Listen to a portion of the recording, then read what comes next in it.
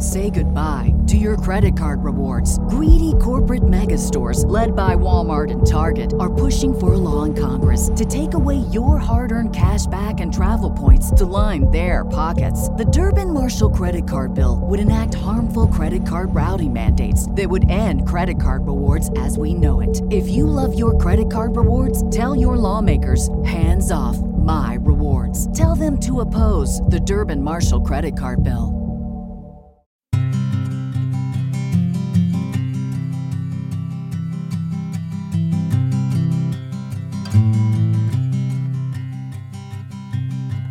Bags are packed, are you ready to go?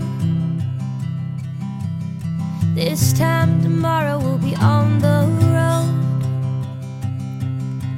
riding with you into sunnier days. I wouldn't want it any other way.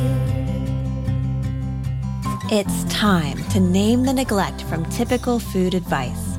Welcome to the Find Your Food Voice podcast, hosted by me, Julie Duffy Dillon. I'm a registered dietitian with 20 years of experience partnering with folks just like you on their food peace journey. What have we learned? Well, cookie cutter approaches exclude too many people, and you don't need to be fixed. It's not you. It's not me. It's all of us. Only together we can start a movement and fix diet culture. And we will. Let's begin with now. I wanna see how the world turns round. Let's go adventure in the deep blue sea. Home is with you wherever that may be.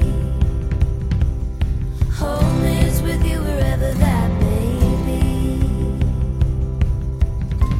Hi there. Welcome to episode 301 of the Find Your Food Voice podcast. I'm your host, Julie Duffy Dillon, and this episode is a book review episode with me and Yeli Cruz. We are going to be discussing a book called Eat Up by Ruby Tandoh. And as I am thinking about this book, and I just finished the audio version and it left me all warm and fuzzy. It's such a different type of food book, and I'm really excited for you to hear my discussion with Yeli in just a few seconds. But before I do that, I am wondering, which books would you like to hear Yeli and I discuss? We are putting together the book reviews for 2023, and we need your insight. Or if you are an author of a book that you want to hear discussed on the podcast, let us know. The only requirements are that it needs to somehow relate, of course, to food, bodies, things like that.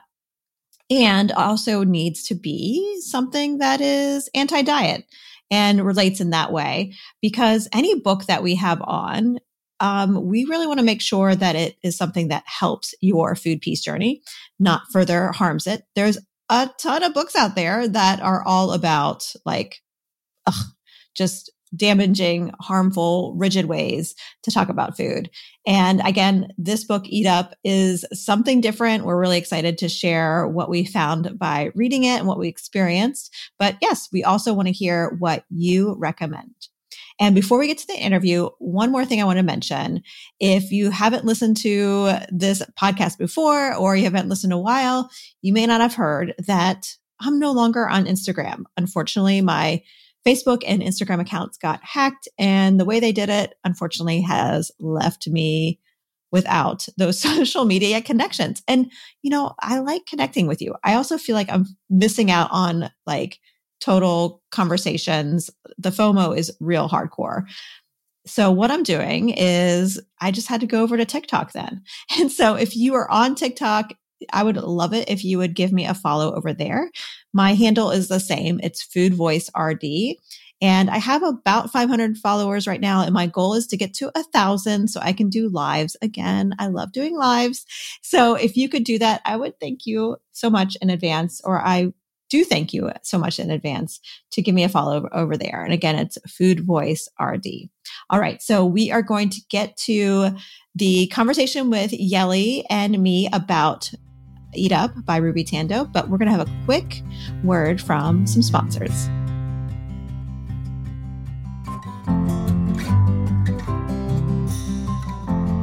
This episode of the Find Your Food Voice podcast is brought to you by Your Second Opinion, a doctor visit toolkit that the PCOS Power team and I are so excited to finally let you know about.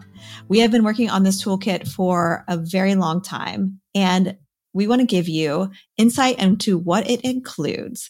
So imagine going to your PCOS doctor and having everything ready beforehand. Included some guided imagery to listen to as you're getting ready for your appointment to help your nervous system feel a little bit more calm.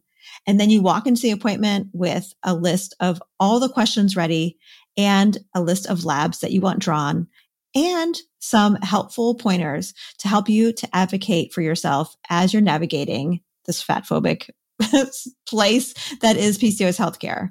And then after the appointment, having a way to listen to some guided imagery to help your nervous system again get back online, and then a way to call a friend, someone who can help you sift through everything that came up. That's what's included in the doctor toolkit called Your Second Opinion.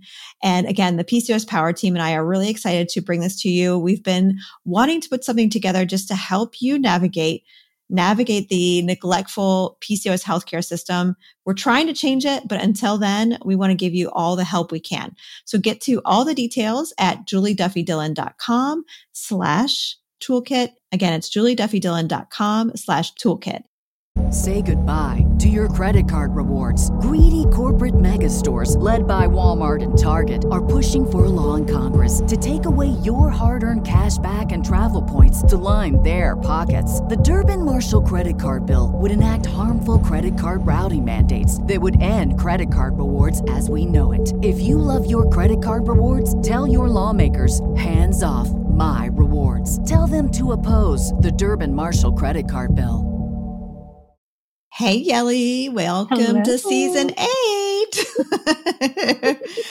And of course, I had to ask you what season this was just a second ago because I'm like, wait, what season are we on?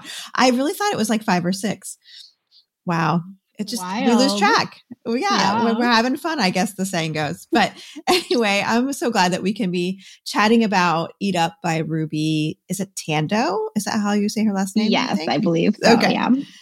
Well, and I am grateful that you introduced this book to me. I can recall a text saying, Julie, we need to have this book on the podcast. Do you remember how you found it? I think I just saw it online, and I saw that because I watched Great British Bake Off. So I already knew of her, and I saw that she was a contestant on it and that she had written this book that's like, just positive about food, like anti-diet culture-y. That really intrigued me. So I started reading it, and I remember I was reading the introduction, and it's so good and just so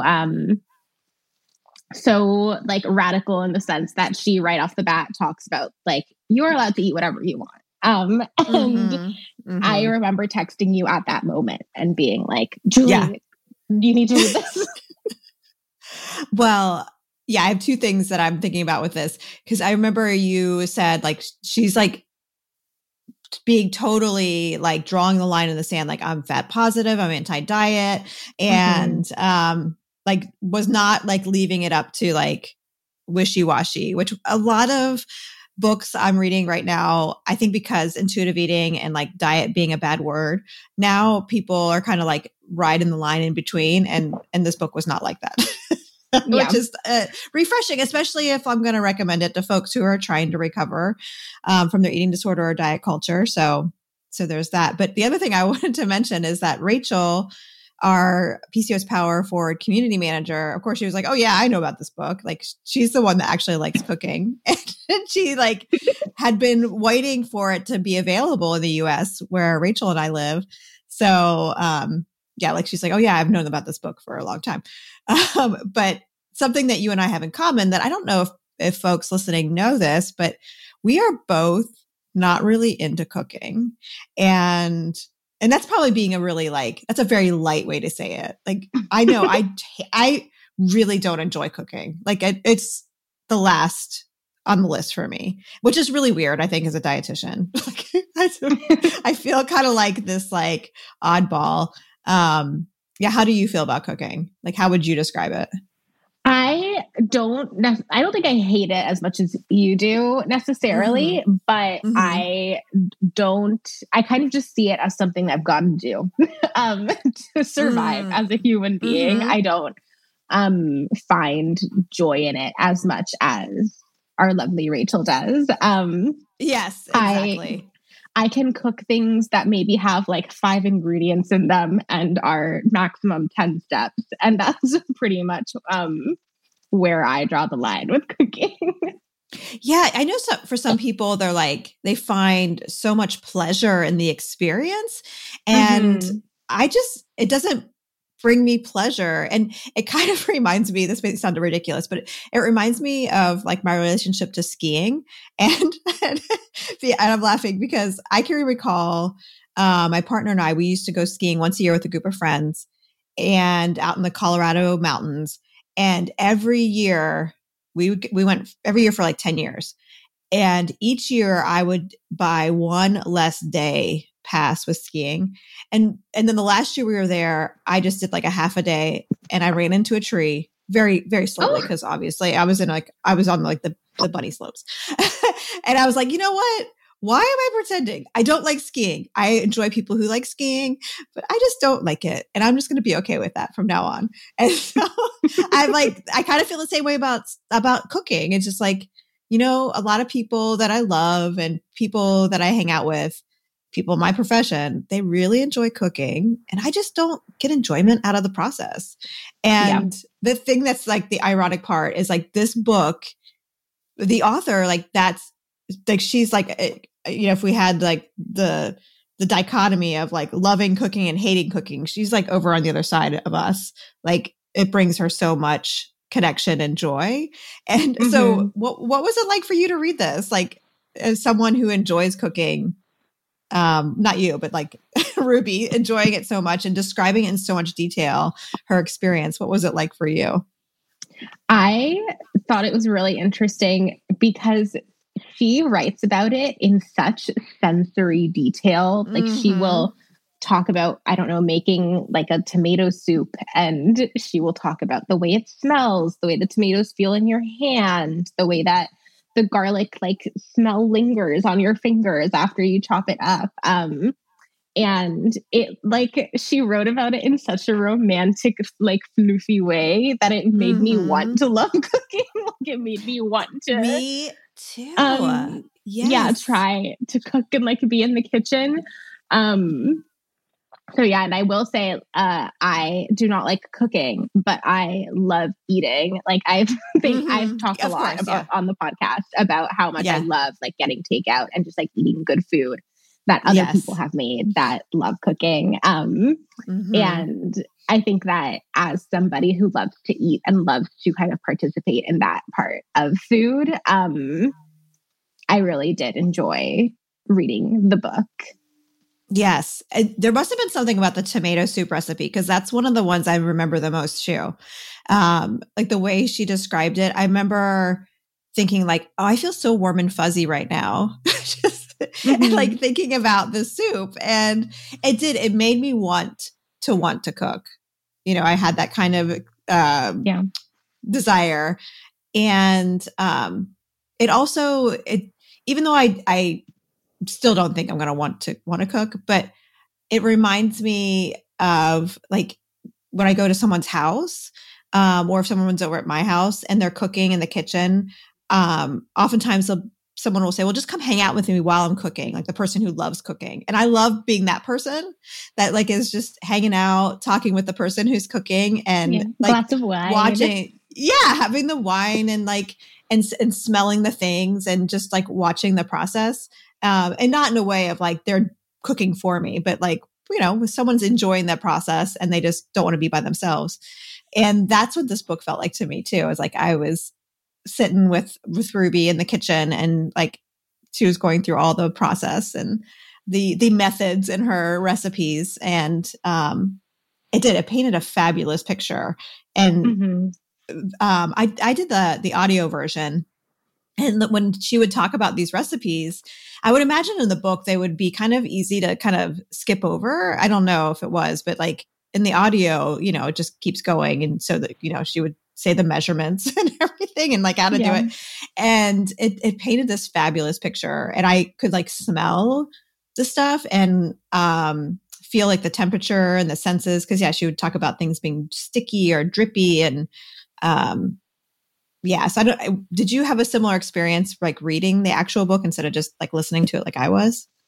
I did. I do think that the recipes would visually be easy to skip over, but I think that when you stop to actually read them, she adds more into it than just a typical recipe. Like one of the recipes is a recipe for a Cadbury cream egg, and it's literally just her like step by step going through the process of going to the store and buying your cream egg and unwrapping it and like smelling it and holding it up to your mouth. And it was so delightful. And I think that there's like little tidbits like that in all of the recipes. I loved that part. Oh my gosh. Yeah. Do you have any foods like that you have like almost a ritual with?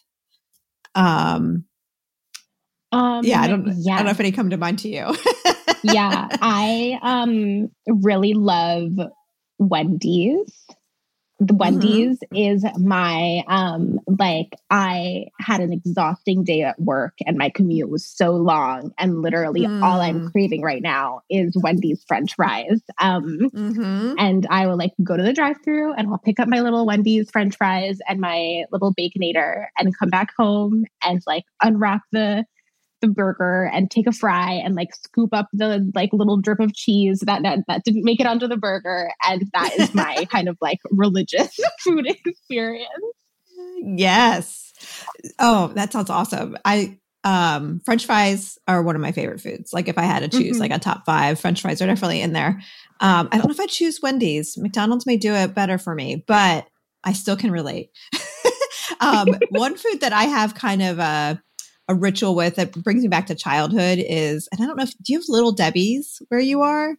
No. Have you heard of that? It's just like a snack cake that you can find in like at a grocery store. And they have these ones, and I can't remember the name. Maybe I'll think of the name of the type. But they were white icing with like brown squiggles, and they were shaped like an octagon. Oh my gosh, I can't remember the name of these cakes. Someone's going to like be listening and be like, they're screaming the name right now because they're kind of like iconic in the US. But these Little Debbie's, I would always eat the icing around the edges of the octagon and then peel off the top and eat the icing. And then and there was like a little bit of cream between the cakes. And so I would open them up almost like an Oreo, you know, opening them up and eat one side at a time and then save like the creamy top one for last. And they always had 2 in the little like plastic thing. And so I would do that twice. I mean, it was like after school ritual for sure. And when I think about it now, because I can't remember the last time I had one of those, like it's been over a decade. I need to get some, I think that's what that means. Yes. It's bringing me some warm, fuzzy memories. And honestly, that is like what this book was full of, is that like warm fuzzy for me. And also times where it was like, and looking at our outline, I know you have something marked here that this may be a good time to talk about, was Ruby talks about like the morality and like clean eating, like the morality of food. I don't even know how to start to open up this one, because thinking about Wendy's and then the Little Debbie's, we kind of are on the opposite side of clean eating when we talk about those foods.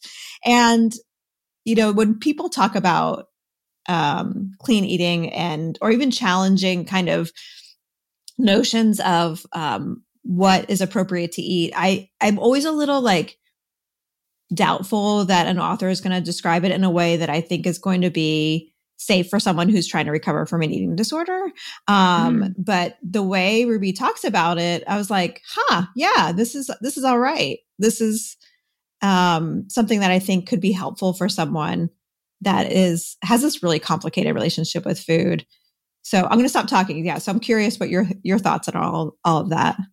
Yeah, I think that her perspective was really interesting because she's not a dietitian or like a registered in any sense of that in like a health space. So she really approached it from more of an anthropological perspective of just like, I'm noting right now what society kind of tells you about these foods.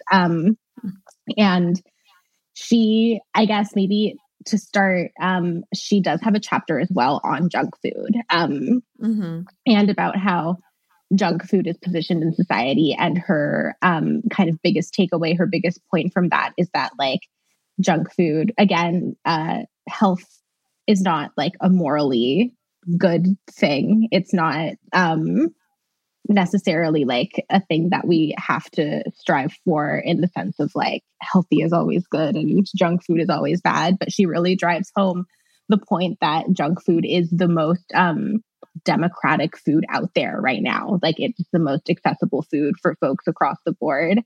And on the flip side of that, she also talks about clean food, not only in the context of clean dieting, because I think that that's, obviously like clean quote unquote diets are harmful and not a positive thing. But she also talks about it in the sense of like, there's this kind of morality around the idea of going to the farmer's market and grabbing like the freshest food possible from the farmer's market and then going home and like only using like the freshest of tomatoes, for example, to make that tomato soup. And obviously like not that there's anything, again, morally wrong with that. If you're somebody who likes going to the farmer's market every week and doing that, and that's a routine that brings you joy. But she talks about how a lot of that is still steeped in this diet culture, this sense of you need to, pay $10. I don't even know how much farmers market tomatoes cost, but you need to pay $10 to buy the freshest of tomatoes rather than paying $3 for them at the grocery store. Yeah. What did you think? Yeah. And you going through that part of the book where she talks about going to the farmer's market and picking the freshest tomatoes. It reminds me of when I was attending a conference and Dr. Stephen Brotman, I think is his name. He's the doctor who came up with the term orthorexia. And I think Ruby talks about orthorexia in the book too. And of course her own struggles with eating disorders. But the reason I bring it up is because Dr. Brotman mentions like what his own experiences with orthorexia, and he was talking about like carrots and harvesting carrots. And he got to the point where he had to eat it like right after it got pulled out of the ground. Like if it was harvested yesterday, he got to a point where that was too long. And he was like, okay. And that was the point where he was like, I think there's a problem here. Like something is going on with me where, it just gave him a pause to be like, okay, this is obviously becoming something else. And unfortunately, that seems to be such a norm in circles with, around me and just my part of the world. I have a feeling similar for you too, Yeli. Like people talk so much about like, I don't know, like getting things from the source or talking about sustainability, but also in a way that does have that moral kind of part to it. And the thing I really liked about how this author describes like this conversation is they are very frank about some of the sustainability issues. Like I remember she said something about like McDonald's, it's problematic as fuck, and how wonderful something was that tasting. I don't know. Like she talked about both of it. And I just think that's a really hard task to take. Like when I look back at some of the things I've written on my blog like 5 years ago, I'm like, ooh, no, I don't agree with that. Like it's so hard to like capture all of this without being dogmatic. And somehow this author does it, which I appreciate because it's like a really, go ahead. I'm sorry. No, you're good. I was just going to say, I also wanted to note that because I can picture the folks that are passionate about sustainability right now screaming at me and being like, but the farmer's market is good for the planet. And I agree. And Ruby also has a chapter where she just talks about the food chain. Is that what it's called? Just like the process from farm to table. Yes. And I think that what she always comes back to, which is really important for me, is you are allowed to do what you need to do to eat in the way that fills you up the way that you need. That was a kind of whirlwind way to say that. But I think that like when we were talking about a previous book, I think you had asked me at one point if I had ever come across a book where the author gave just explicit permission to do what you need when it comes to food. And I think that I, at that point, had said, no, I don't think so. And I think that this is that book for me. Oh, that's so great. That's a big deal. Go Ruby. Go Ruby. Yes, that's amazing. I agree that there's like people always ask me like, what's a book that you recommend? And there's some about some like cultural issues and political type things related to like bodies and body image that I feel really firm about. But when it comes down to like talking about food, there's very few that I'm like, yeah, I feel really confident about recommending this. The only thing that I had a issue with, I don't know if this like set off any kind of bells for you, but like there was a very small part that talks about eating to help manage disease. And as a dietitian, I mean, that's like our bread and butter, you know. Medical nutrition therapy is like, that's the phrase that as dietitians we use. Like when we go to school to learn like how to manage diabetes using food, or how to manage cystic fibrosis using food. Like that's, you know, just what dietitians, what we do. And there are a few ways that she talked about it that I was like, this may be a part that I felt a little squirrely and uncomfortable.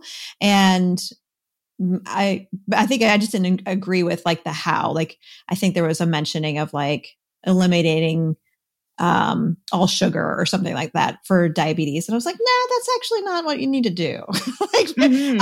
But it's also like a really common assumption I think most people would like make when they think about like managing food intake and diabetes. And so that's the only part that I was like, I would pluck that part out. But, you know, everything else was super great. But I'm looking at the notes you provided for us today. And there was a lot of metaphor in this book that I felt like she did a really good job about. And you are saying here that Ruby talks a lot about cooking as something that's also moralized and turned into something clean when it actually can be very messy and frustrating.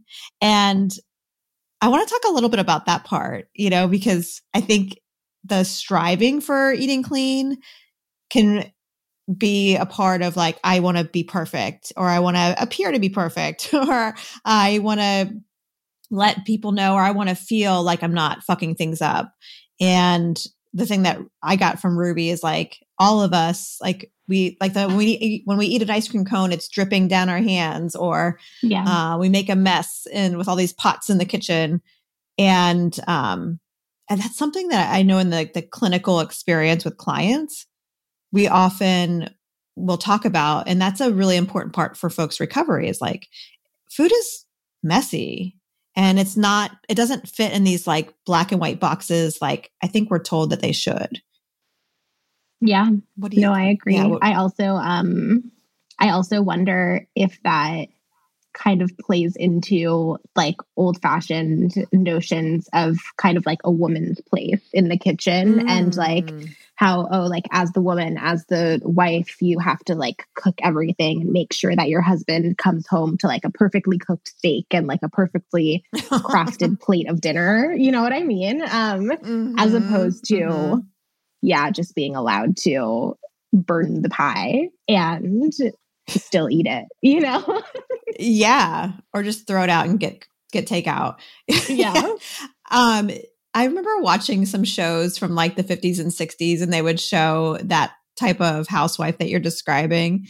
And like making a total mess in the kitchen and having on like adult version of play clothes, but then, and like an apron and all that stuff. But then like right before the husband comes home, like cleaning everything up and putting on like a nice dress and to make it look like it was like clean all day, you know?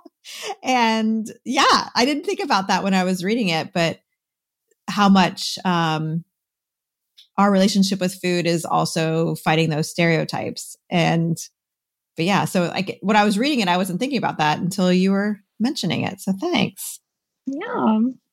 Yeah. Makes me, I don't know, it's just like it just reminds me so much about how food is like a metaphor for so much.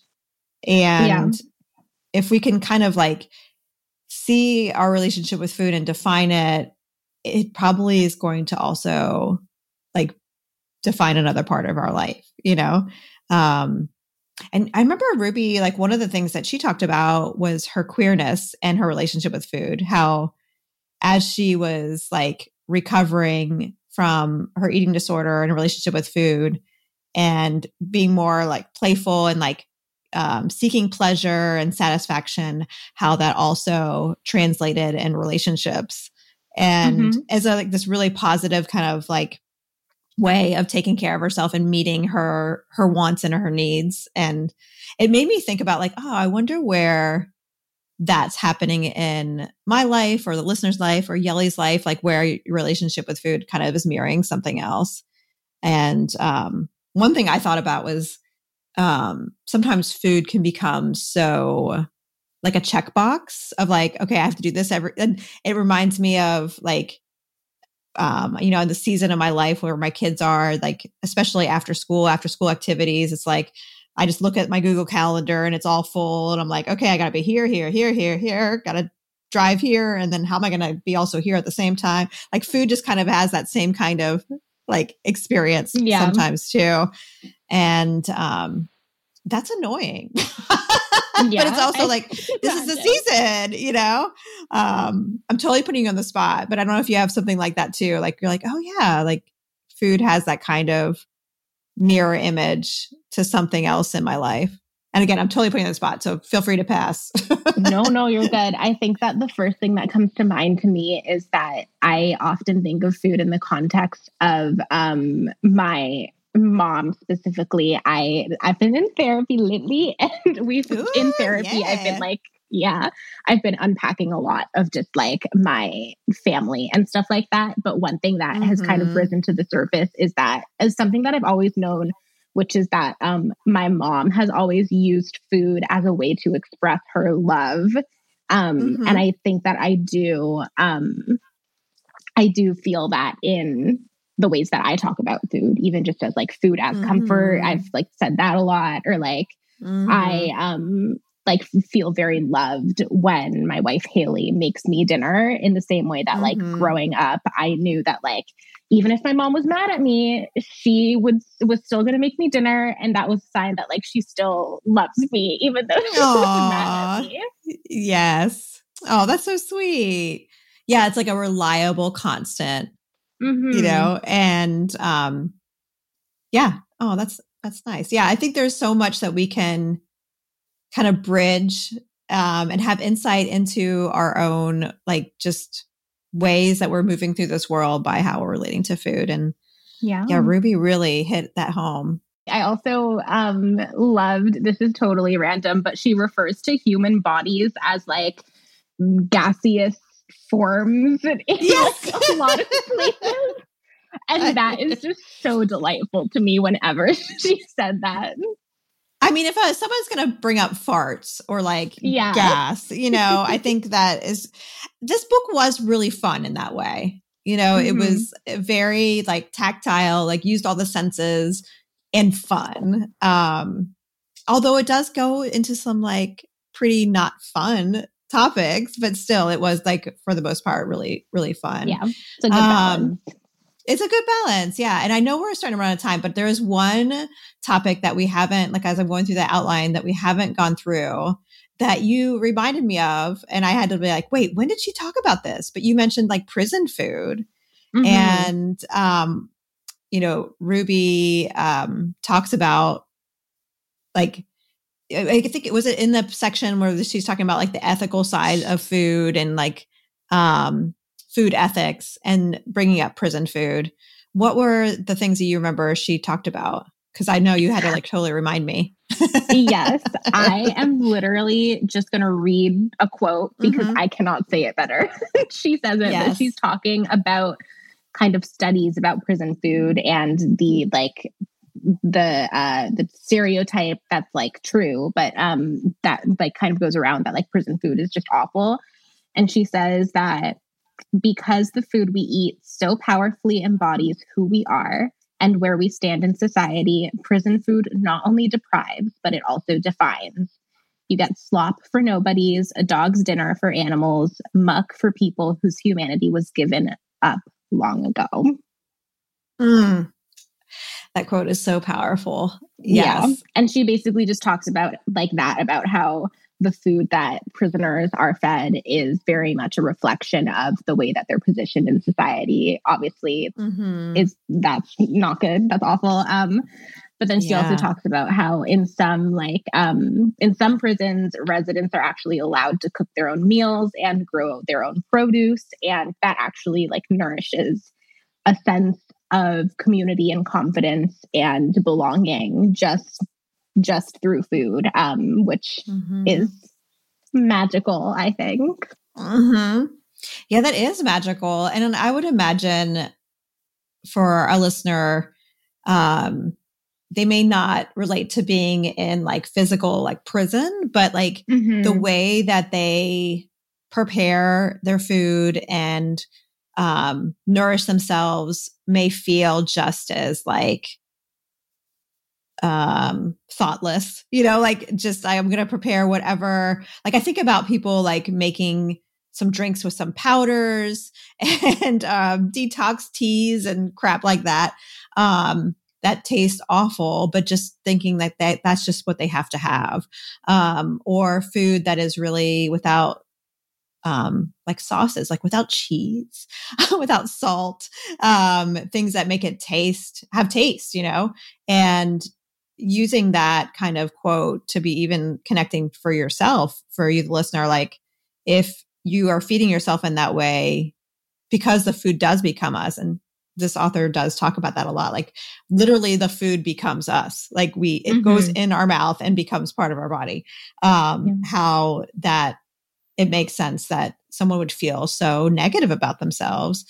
And, one thing I always tell folks is like, we all need at least, and I'm saying this to myself right now after I made that connection, but we all need at least one meal a day that's like hot or, warm, where we can sit down and eat it. And it almost as this like metaphor of like, you deserve to be taken care of and providing something that's nourishing and special and special enough to be at least warm, Yeah.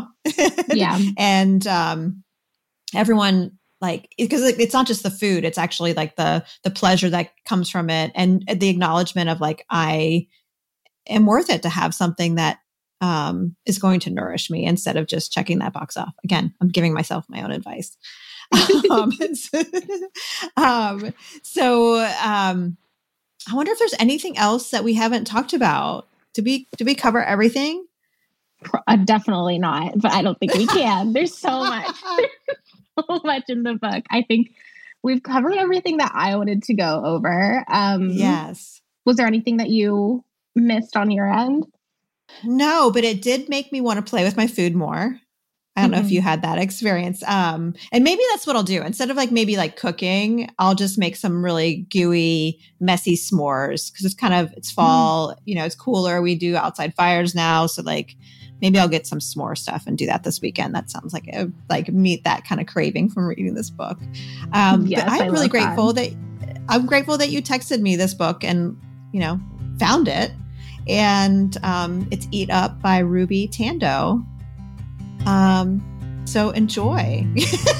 Yes. Enjoy your food today. And I hope if you're wanting a book that's like helps promote just like a different way of thinking and experiencing food, this is a great one just to keep at your like bedside table to like read through whenever you just need to have like something positive in your brain about food.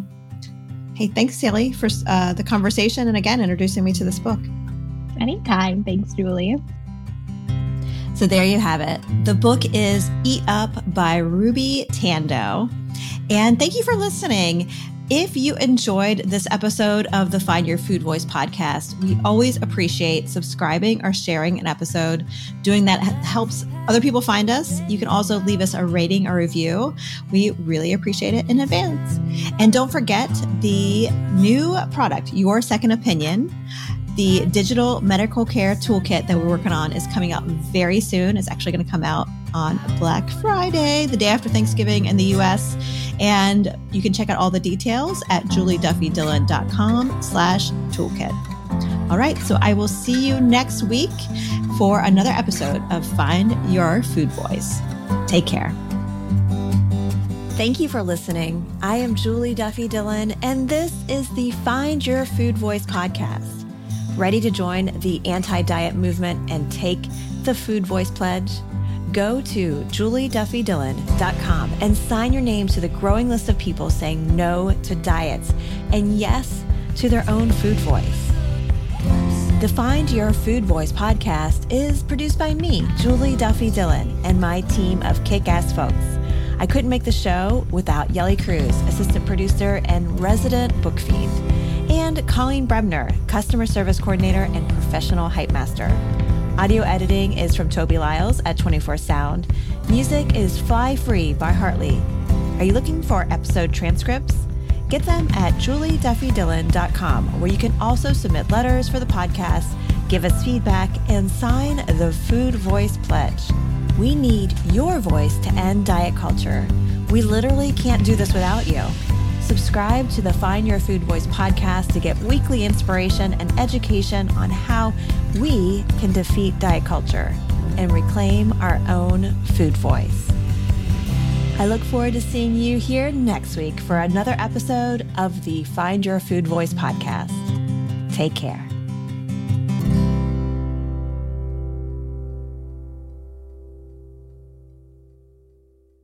Say goodbye to your credit card rewards. Greedy corporate mega stores, led by Walmart and Target, are pushing for a law in Congress to take away your hard-earned cash back and travel points to line their pockets. The Durbin-Marshall credit card bill would enact harmful credit card routing mandates that would end credit card rewards as we know it. If you love your credit card rewards, tell your lawmakers, hands off my rewards. Tell them to oppose the Durbin-Marshall credit card bill.